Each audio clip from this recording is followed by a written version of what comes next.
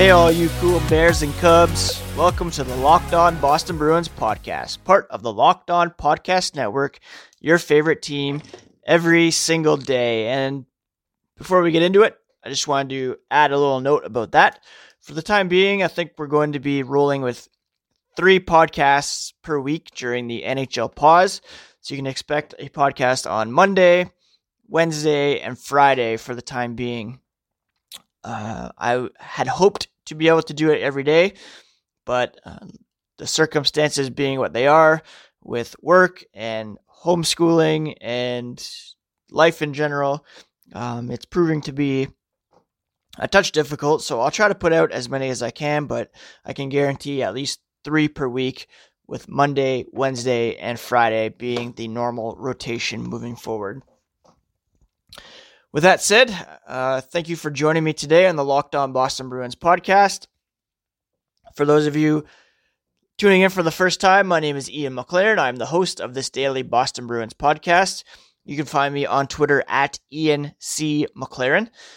The show can also be found on Twitter at LO_Boston Bruins. If you have found the podcast on your favorite podcast app, then thank you for doing so, and I would encourage you to subscribe to it so that anytime a new podcast is uploaded, it'll come right to your app. It can be found on Apple Podcasts, Google Play, Stitcher, Spotify, Pocket Casts. Apple listeners in particular, I'd encourage you to leave a rating and a review. It would be very much appreciated. Please forgive my creaky office chair. That was what you heard just there, I assure you. Now, today on the podcast, we're going to look at some actual Bruins news and notes, followed by a dip into the mailbag, and then take a look at some general hockey stuff, developments in the COVID-19 era, and what we can expect moving forward. First of all, I wanted to talk about something that was mentioned on the podcast last week, and that was a report from the Boston Globe stating that Tuukka Rask was not considering retirement, that retirement was a possibility following the expiration of his current contract, which would be at the end of the 2020-2021 NHL season. He was on the Greg Hill Show on WEEI 93.7 on Tuesday, and he kind of clarified what took place around that interview in question. He said, "Listen, I remember the interview, if you can even call it an interview.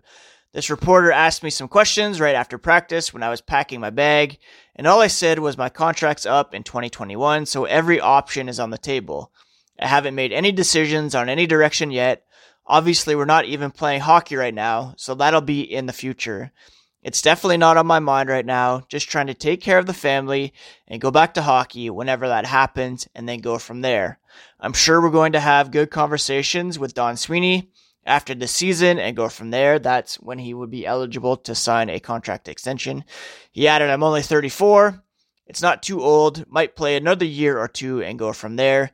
But I don't want to promise anything either way because you never know what's going to happen." So obviously the report that he's considering retirement, that's a bit of a stretch, and he kind of clarified things. Looks like he was caught a bit off guard with the question and answered a bit off the cuff, and it was spun into that story as things can be done in this day and age. In terms of coming back after the pause, Rask went on to say, "You can get in shape pretty quickly, but I think the issue here is no one knows when it's going to be. They can't give us a window of like 3 weeks or a month in advance because it might be like, hey, listen, we're going to start up next week. Grab your skates and let's go. Then you've got no choice but to get back in shape. You can work out all you want off the ice, but if you're not skating, that's not really helping." So basically he said, as long as we get a week or two with high intensity training on ice with the team, I think everybody's going to be ready to go. It's not going to be the same situation as it would be going into the playoffs normally, but I'm sure the intensity would pick up right away. And I think that seems to be the consensus at the moment, that players would need a good week or two to have a bit of a mini training camp before the playoffs would resume, before play would resume. Perhaps an exhibition game or two, or I don't know if they'll be able to fit any regular season games in at the moment. And honestly, I'm not really sure that the playoffs will start at all, seeing as how things are going at the moment.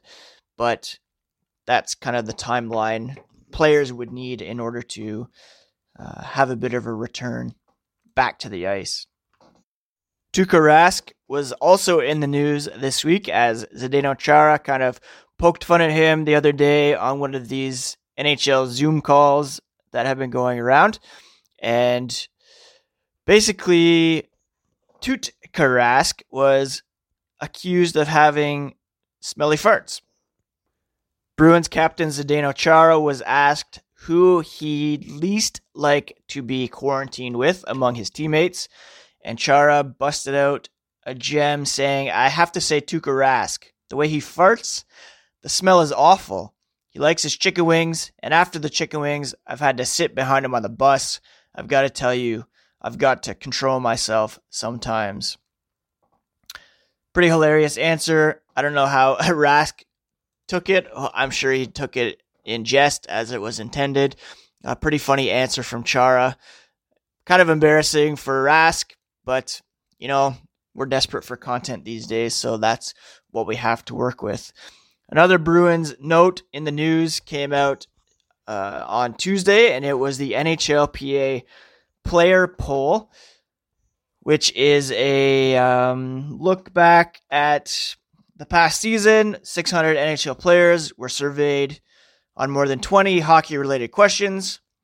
Variety of topics covering skills, players, arenas, teams, and some off-ice fun. There were some Bruins who were mentioned in the survey. Most notably, Brad Marchand, who was named both the best trash talker and the worst trash talker. So obviously there's a group of players out there who appreciate his barbs and those who are kind of sick of it. I think you can safely lump them all into one category and say that he's probably the most vocal player in the NHL. Patrice Bergeron came up in a couple questions as well. One of them was, if you need to win one game, who's the one player you'd want on your team? Sidney Crosby won with 44% of the vote. Connor McDavid had 30.5%, followed by Nathan MacKinnon at 4.11%, and then Patrice Bergeron in fourth place at 3.33% of the vote out of 511 votes. Bergeron finished second in who is the most complete player. Sidney Crosby won at 45.56. Bergeron came in second at 25.44. And that is obviously indicative of the fact that Bergeron is regularly in the running for the Selke Trophy as the NHL's top two-way player forward. So there you have it. There's some Bruins in the news. Nice to be able to actually talk about these guys a little bit. And now let's jump into the latest installment of the mailbag. Some great questions came in this week. Thank you for sending those over to me via Twitter on Ian C. McLaren at LO_Boston Bruins. The first comes from @Heldrificus, my old friend Kyle from The Score. He asks, not hockey related, but what shows, games, activities are keeping your boys sane during all of this? For those who don't know, my wife and I have 3 sons, aged 9, 7, and 5. Schools are currently closed up here, all over the place, really. And that's the case until at least May 4th. And I believe that will be the case for the remainder of the school year. So we have some online learning resources that they are supposed to be doing at the moment, which have been helpful, but also a bit of a battle because, we're not teachers and this is secondary to us as, our parental role. So it's a bit challenging to put on all those hats, but otherwise, there's a new season of Nailed It, which our oldest is really into. They've been watching this YouTube channel called Blippi, which, as far as I can understand, is a 30-something-year-old gentleman, 20-something-year-old gentleman who just does these crazy YouTube videos with some learning attached to it, so that's nice. We've been watching some America's Funniest Videos on YouTube. Our middle son is huge into Full House, so we've been burning through some of those.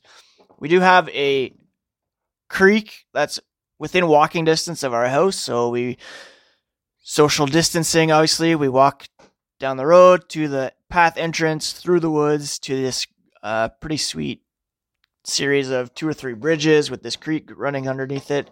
We go there and chuck rocks in there. The other day, as we were walking through the empty field to get there, there was a dude flying this drone, and he saw us come in and put on a bit of an air show for us, so that was pretty cool. Boys are playing some Roblox. They have some Nintendo DSs that they've been playing. I busted out the NHL 19 and restarted my Bruins season and was able to add both Nick Ritchie and Andre Cash, so that was pretty sweet. So yeah, just trying to keep busy, reading books, playing games, doing crafts. My wife is doing the brunt of the homeschooling, and she's a rock star, doing it every day while I work and record upstairs. Second question comes from Rachel, who is co-host of the Locked On Flyers podcast, and she asks, is it worth to speculate where the Bruins, or any team for that matter, will end up in the draft order, or do we really need at least the structure of how things will go down before trying to scout out potential picks? At this point, let's assume that hockey's done. So I would expect that they would weight it by point percentage from 1 to 31, meaning the Bruins would be in line to get the 31st overall pick. However, the Bruins don't own that pick, seeing as they traded it to the Anaheim Ducks in the David Backes deal. They do, however, have second and third round picks. The fourth round pick was traded away last season, I believe, in the Marcus Johansson trade. So, yeah, I mean, if the Bruins do finish first, they would be in line for the last pick in each round, barring any trades, based on point percentage. That's how I assume they would do things. Obviously, the hope is that the playoffs will resume, and it'll be based on how you finish in the playoffs. But that is how I am guessing things are going to go at this point. But it is really a bit too early for that. Famous Pat Burbeek at Little Ball of Hate 16 asks, would Mika Zibanejad be leading the league in points if he'd played the whole season so far? There's a really easy way to answer that question. That's to look at points per game. Mika Zibanejad is sitting on 41 goals and 34 assists for 75 points through 57 games for a point per game average of 1.32. If you extrapolate that over 82 games, I think that works out to about 108 points, which would put him 2 back of league leader Leon Draisaitl, who had 110 points through only 71 games. So at Draisaitl's 1.55 per game pace, 1.55 times 82, he'd be on track to get 127 points. So Zibanejad would fall about 19 points short of Draisaitl if they both kept up their current point per game paces. McDavid was at 1.52, Artemi Panarin at 1.38, David Pastrnak 1.36, Nathan McKinnon and Evgeny Malkin at 1.35, and then Zibanejad came in at 1.32. So, he'd be in the top 10, but certainly not on track to lead the league in points. Jay Zawaski, who is the host of the Locked On Blackhawks podcast, he asks, how do you feel about the Bruins broadcast team being named worst in the NHL? This according to a recent poll from The Athletic that came out actually just this morning. It was put together by Jonathan Willis, who is out there in Edmonton. Started with a survey for nearly a month. Hockey writers across The Athletic shared the link and asked their readers to share their opinions on their local broadcast teams and the best and worst elsewhere. Thousands of people responded, and the Boston Bruins broadcast ranked 31st out of all 31 local broadcasts. The results, it said NESN does have its defenders around the league, but they're outnumbered 6-1 by detractors, making it by far the most loathed broadcast in hockey. Out-of-market viewers were 3 times more likely to mention Boston as one of the worst broadcasts in hockey than they were any other team. Local fans tend to be more lenient, but even they are underwhelmed by the product on offer. Andy Brickley's commentary generally gets positive reviews in and out of market, but otherwise, respondents were merciless. Most of the ire, of course, being directed towards Jack Edwards, as well as cluttered game presentation, ticker, camera work, cuts, replays. It says Edwards' passion wins him some fans locally, and even outside Boston, there are people who like his work, with one non-Bruins respondent calling him the definition of chaotic good. Collectively, they're a drop in the ocean. No other figure in NHL broadcasting attracted the same level of vitriol that NESN's play-by-play man garnered. Now, I'm a bit of a unique case in that I am perhaps a bit biased towards the Bruins, but also I'm an out-of-market fan, seeing as I am up here in Ontario. I watch all the NESN broadcasts via Game Center, and to be honest, I don't mind it. I actually really like Andy Brickley. He's got a bit of an old school vibe to him as a former player, but I think he is able to break down plays and the action very incisively without really, going into too much in terms of advanced statistics and tracking and things like that. As for Jack Edwards, obviously, I think a lot of the hate just comes from the fact that he is the Bruins play-by-play guy. A lot of people around the league don't like the Bruins in general and therefore won't like their broadcast no matter who it is because of the fact that local broadcasts tend to be biased towards the home team no matter what. Of course, in terms of Jack Edwards, he can be quite over the top at times, very homerific, if you will.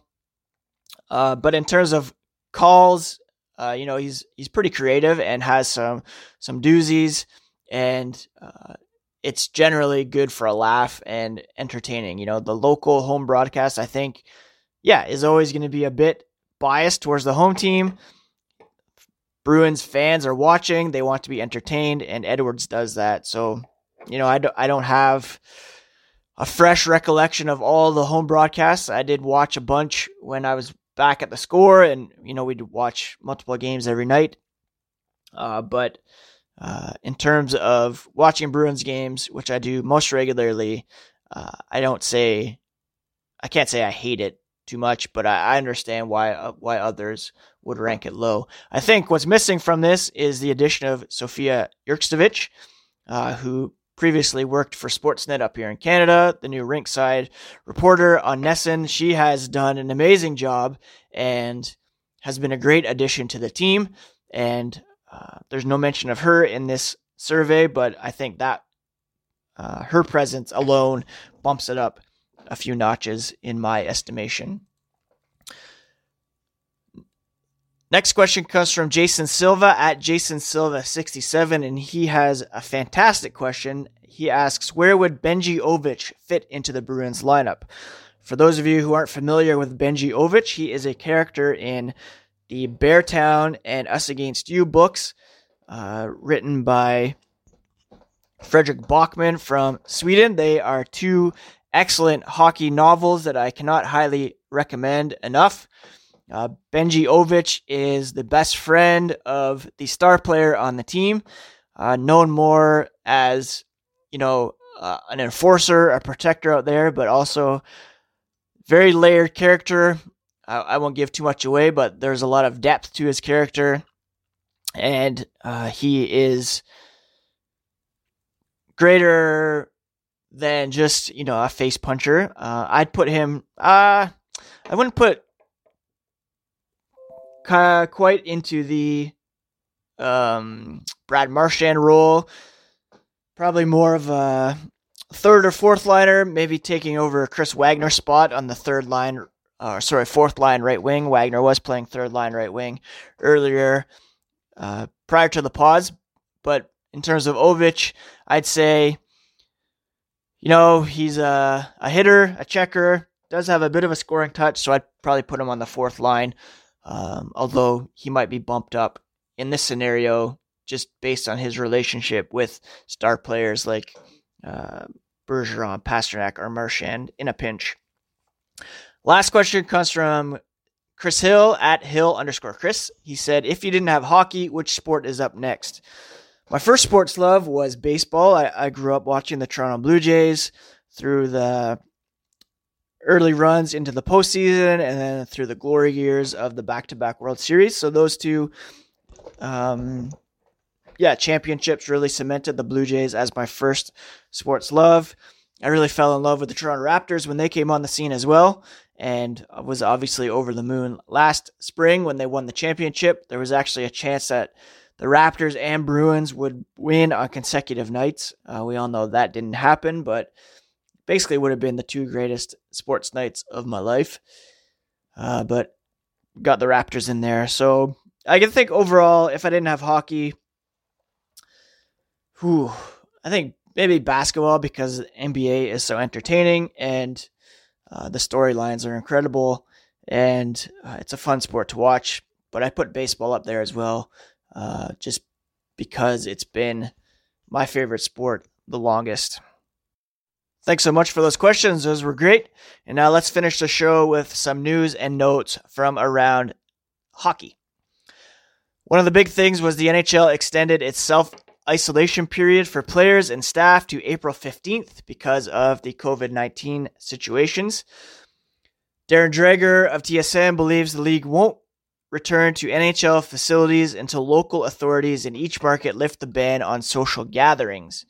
Pierre LeBrun added, reports playing a 16-team playoff in 4 centralized, less affected locations without fans is among the options under consideration by the league. Up here in Toronto, the city yesterday announced a ban on city-led events until June 30th.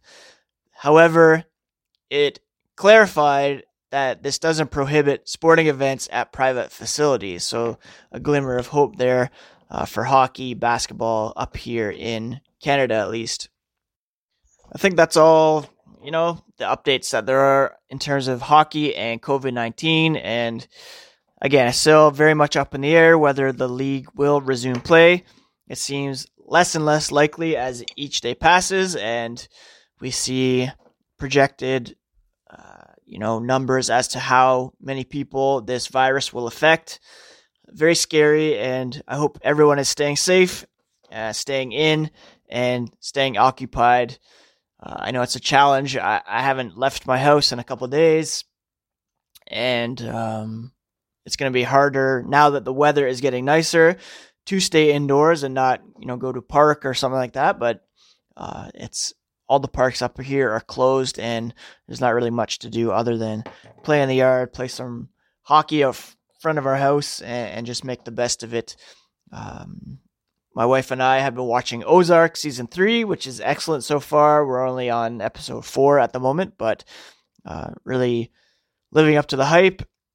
Community's back on Netflix, and I plan to binge those again for the second time. I've only watched them once, I think. And, just trying to read and stay rested and really make the best of it. Like I said, we'll be back on Friday with another episode of the Locked On Boston Bruins podcast. I really appreciate those who continue to listen despite the lack of hockey, and hopefully there is some Bruins hockey to talk about soon. Would love, love, love to get this team back on the ice with the chance to try to avenge last season's disappointing loss.